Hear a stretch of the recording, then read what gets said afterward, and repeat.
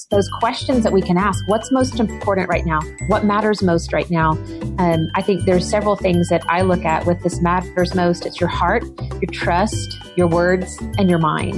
And so if we can ask ourselves, what am I doing in each of those areas? I think it's going to help us pay attention to not only ourselves, but others around us.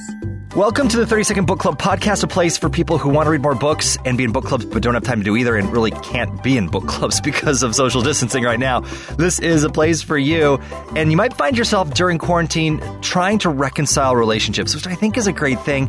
Some of them can be kind of hard, especially relationships like mother-daughter dynamics. That's really difficult. Well, there's a book for you that's going to help out. It's called Mended, Restoring the Hearts of Mothers and Daughters, written by a mother and daughter, Blythe Daniel and her mom, Helen McIntosh. So ladies, let's talk about, first off, what made you decide to write this book? We're so thrilled to be able to talk about Mended today because we did feel called to write this book because we knew so many mothers and daughters who were telling us, you know, I don't have the relationship that you and your mom have, or I feel like my mom and I are on two different planets, and how do I bridge the gap, so to say? And so really out of my mom and I working on our relationship, we felt like there were some things that we had learned together as mother and daughter that we could share with people. Not look at us, we've done it all right, but more in terms of these are some things that God has shown us, and we, you know, if they help you, great. You know, we want to be champions for mothers and daughters. So that's really where it came from. You talk about what to do when you don't know what to say. That's right. There are so many people that we have met that said, you know, I want to get restored with my mother or my daughter, but I don't know what to say. And so it was our delight to include dozens and dozens of conversation starters, although Blythe and I have started calling them relationship starters, because when you don't know what to say, those first words are so critical.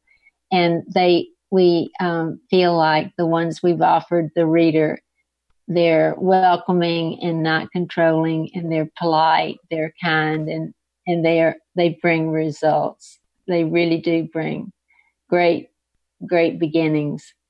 And I like what you say here. You said in the book, one of the most honest things we can say to a loved one at a time when you might not be seeing eye to eye is, or they're going through a tough time, I don't know what to say, but I care about you. Correct. Yeah. That's right. And, you know, I think one of the things is just like you just mentioned, Andy, is that we want to acknowledge that it's difficult to know what to say to someone sometimes. And so even just being able to say, I know things are messy right now between us, or I'm not totally understanding where we are right now, but I know that I want to be close to you. I know that I don't want to be in an awkward relationship. And so what do you think we need to do to make things better? Really helps the other person feel like you're listening to them and you want their input, rather than just like pointing a finger at them and saying, it's your fault that we're not close, or what are you going to do about it? You know, so it just really kind of opens up the conversation to where you're not pointing fingers and blame. It's this mutual admiration and mutual coming together. Correct. And you're talking about the relationship and not them per se. So they sense right away you're not trying to change them. But, you know, the relationship is what is being looked at. And that's sort of safe territory. It feels very safe. Relationships, so important. And you talk about relationships, of course, in the entire book. And I thought this was kind of interesting. I never thought about it this way, but we hear forgiveness all the time. Forgiveness is such an important thing, especially when you're mending and restoring the hearts of mothers and daughters. And how about you guys dig a little deeper into the 3 levels of forgiveness? First will be so routine probably for most of your listeners, but it's that wonderful prayer that we pray asking God for forgiveness for our sins. So that's number 1. But number 2 is when we have realized how we've injured someone, we pray and ask their forgiveness. And then this third one is what is unusual, and that is realizing that you may only have 2% wrong in the relationship, or 5% that the other person is really the perpetrator, but you're are willing to go to them and clear that up, just to clear your end of the relationship. So it would sound something like this. I really am so, I was so wrong to do such and such, and I am so sorry. Will you forgive me? So it's a 3-pronged conversation. The first thing was speaking of the offense that you might have cleared up. And then secondly is that you really are so terribly sorry.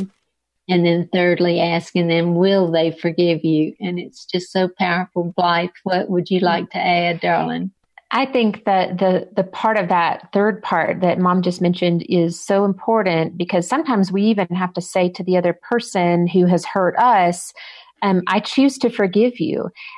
So certainly we are asking their forgiveness, but we're also saying to them, I choose to forgive you, because that's like letting go and releasing what we've held on to. And it's not expecting or waiting for that person to come to you, because they may never ask your forgiveness, but it's even just saying, I choose to forgive you, and I choose to not let this stand in the way of our relationship. And so we're really modeling and trying to talk about healthy relationships. And I think sometimes we think that to be healthy, then the other person has to acknowledge what they've done. And as we know, that just doesn't always happen. And so we can be the ones to let it go. It's not saying it didn't happen, or it's not just letting it roll off your shoulders and never coming back to it. It's just making a conscious choice to say, I'm not going to let this weigh me down for the rest of my life. And with God's help, I choose to forgive you. All right, so this book, of course, has so much great advice. But I think it's kind of funny that you have a whole chapter talking about how to give advice and accept advice too. But I mean, how many issues do you have, mothers and daughters especially? How many issues come just from that? Mom wants to give advice, daughter doesn't want to accept advice, or the other way around. You are very, very knowledgeable. That's so true, Andy. And when advice comes, the implication is that you want the other person to change. And boy, do we resist change with every fiber of our being. So Blythe and I have longed for decades to be polite with each other. And so we have learned the code words of putting on that top bun and making sure that we invite ourselves in. So we say something like, thank you for sharing such and such. I've given a lot of thought to it, and may I give you some feedback? Or Blythe, what are some examples you've had? Yeah, I think Mom, when she says the top bun of just like, if you think about the top of, you want to start with something affirming, and then that meat sometimes is the difficult middle of what you might be addressing. And then the bottom bun might be that layer of just affirmation of your desire for the relationship. So it could even look like, I know that this is a tricky place for you to be in right now. And is it okay for me to make a suggestion? Do you want to hear about how I handled this when I was a young mother? If you're saying this to the daughter, and then going back to, I know that you'll make the right decisions. And so like, that would be that final step. But it's like, instead of saying, well, you should do this and you can't do that, and that, like, that's part of your advice. We bristle at that, because we don't want to look like we don't know what we're doing. Right. And I did that early on, and as a young mom, and Mom said something to me, and she asked me, is it okay if I make a suggestion? And I was able to say yes or no. And I think one time I did say, I'm not ready for that right now, or, because I wanted to prove myself. And so I think they're just knowing the season of when to ask for giving a suggestion is helpful. And knowing when not to do that is also helpful. And tying in with the advice and trying to figure out when to give it or not, talk about resisting the C's, changing and controlling your mother or daughter. Boy, that is a tough one. But I think if you keep it in the uppermost part of your head, what you were really wanting to change is the relationship, not the person. Although we're speaking to one another, but if one can continue say it's the relationship that you want to get restored, and the relationship is foremost in your thinking, then that is really a big help in that conversation. And what Blythe and I really are passionate about is helping people to start right where they are and move forward. It's really comforting to know that we're not trying to change the whole back history, and because these relationships have so much history and so many years behind them, and this is moving forward from the present. Wouldn't you say, Blythe? I agree. And I also think that when we are wanting to change or control someone, it's about us trying to control their behavior or their thoughts. And no one thrives in that type of a relationship. And so being able to let go, even if you think you know what's right for that person, and you'd like to see them make a certain choice, it's just letting go. Because you know what? We learn so much better. I know I have, by making a decision and then coming back later on and realizing I probably made the wrong decision, rather than having my mom control me or tell me this is what I should do. And I did that with my daughters in the way that they were dressing to go to church. Like, what a bad message to send to your kids. Like, you have to dress a certain way. I'm going to control what you wear. And they didn't like that feeling of being controlled. And so I think it's just really about letting go some of the ways that we think that it's helpful, but actually it's crippling to the other person, those two C words, the change and control. Maybe someone's reading this book and they're trying to mend a relationship with their mother or their daughter, and they just keep hitting a wall. They've tried to do everything. And I love at the end you talk about how you have a restored heart even when a relationship isn't. How do we do that? Boy, that is God's best thing, isn't it? He is the one who mends our broken hearts and broken dreams. And I think His grace allows us to work on the relationship as much as we can. And He's the one that shows us some things to clear up. But once we've done all we know to do, we get to rest at His feet and trust and believe that He is operating even when we can't see it.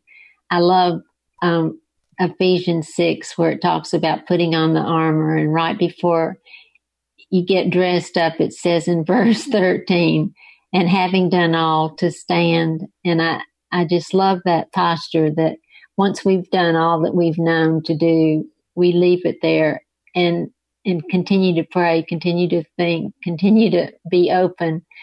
But, you know, God doesn't call us to do their part. We have to just do our part. You know, I think that when we can initiate a conversation or a letter or even a video and send a message to someone that's in your life that you want to be closer with, it certainly is a good first step. Maybe even just acknowledging something that you have in common.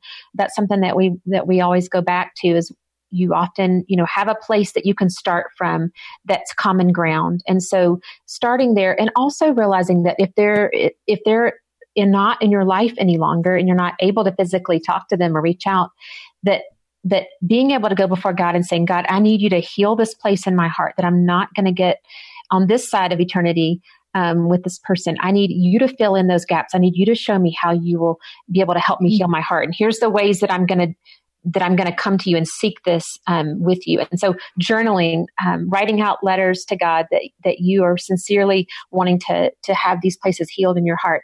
Again, as Mom said, we do what we can and we leave the results to God. All right. So the book is called Mended. Blythe Daniel, Helen McIntosh, thank you so much for joining me. So you can find out more about their book. Check it out wherever you get books now, maybe online because you can't go to a store. Mended. And speaking of that, let's just jump into a little bit with the COVID-19 situation and you guys talking about mending relationships. What if people feel socially distant from their family members? How can you initiate something to help not feel so apart from people right now? I think one of the ways that we can do this is that so many of us feel socially distant right now, as you said, Andy, but maybe even the bigger piece for them right now is this relational distancing that's happening in their families. And so, a lot of us are checking in on families, and it might be awkward and hard for you to pick up the phone or for you to do a text or an email and just say, hey, I know I haven't talked with you in a while, but I just want to make sure that you're okay. Is there anything that you need? And so being the one to break the ice, so to say, I think that goes a long way, which really is a principle that we talk about in our book of being the initiator and taking a risk. And so as much as you can, without even having to go into where your relationship is right now, but just being able to say, hey, you came to mind. I want to reach out and find out how you're doing. It may have been years since you've talked, but the social distancing thing is real and it's hard for people. And I think even more so, it brings up what could be happening relationally in families and being able to talk maybe for the first time in a while that this situation that we're in nationally has brought us together. In this great challenge that's in front of us, you believe that there's a great opportunity to connect with people maybe that are coming back that have been living far away. And so how can we show up for those people that we feel like we need to talk to? I think Blythe offered in her comments just before this, email, online, the real telephone, the many other ways we connect, and I'll offer to even drive by and at a distance bring soup or connect in other ways or wave to them. I know we're distancing ourselves to Blythe's brother, actually, who lives in our same city. Blythe's in Colorado and I'm in Georgia. So sadly, we're distanced, but we've been working on FaceTime a lot and connecting on FaceTime. And that has been wonderful, sending text messages. But for those that have not gotten in that loop, maybe that's something someone could help them do to connect, is teach them how to go online or teach them. I found myself sharing with someone yesterday how to do FaceTime, which is routine for me, but it wasn't for her, and it put her in such better touch with her family. I love the idea of people being able to send video messages these days. And so it might be hard right now for someone who feels very alone and very distanced from family. And so it might be awkward to call, but there's always the opportunity to send a video and express your thoughts through video right now. And that can't be mistaken. That can't be, your words can't come out of context. Sending that video could be a powerful message. And I think one way to even just break the ice would be able to say, I feel lonely right now. And I know that, that things with us aren't the best they've ever been, but I want to reach out to you and be the one to let you know that I care about you. And so just something simple like that is such a good way to reach out during this social distancing. All right, one more question as we're socially distancing, and it gives us having more time to yourself and at home. It really makes you reflect a little bit more, and you get this bigger picture of, all right, what really matters right now in my life. And in your book, over and over again, you just talk about the importance of relationships. But if someone's maybe at a point where they're not quite sure where they stand in a relationship, what's some questions maybe you can ask yourself and the people that we want to reunite with? I was thinking the other day how I wish that I had asked my mother for more family information. Maybe we could have joined Ancestry together or done some work at home. And that would be a very emotionally neutral question to ask, say, a family member you've not been in touch with, is during this at-home time, would they be willing to help chart your family lineage and see the generations? That would just be a wonderful project. It would be very enriching. Yeah, I think Mom's saying too, like, when you're at home more, you think about our generations that went through, the Black Plague or something where they were inside for long periods of time. How did they do it? They didn't even have some of the tools that we have today.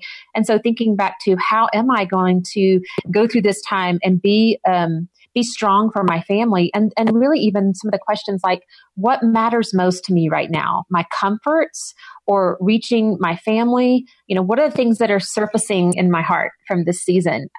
What are the things that I can do tangibly from my home? Who needs me today to show up for them? And it might be a child who needs you to pay attention to them. And so I think, like you said, Andy, it's those questions that we can ask. What's most important right now? What matters most right now? I think there's several things that I look at with this matters most. It's your heart, your trust, your words, and your mind. And so if we can ask ourselves, what am I doing in each of those areas? I think it's going to help us pay attention to not only ourselves, but others around us. In a time when days seem to just kind of melt together and you can feel like you're just going through the motions of life, how do you see God in this time, and how can God use the insignificant to create the extraordinary? That is the idea behind Cheryl Brady's book, Don't Miss the Moment. You won't want to miss that. That's next week on the 30 Second Book Club podcast.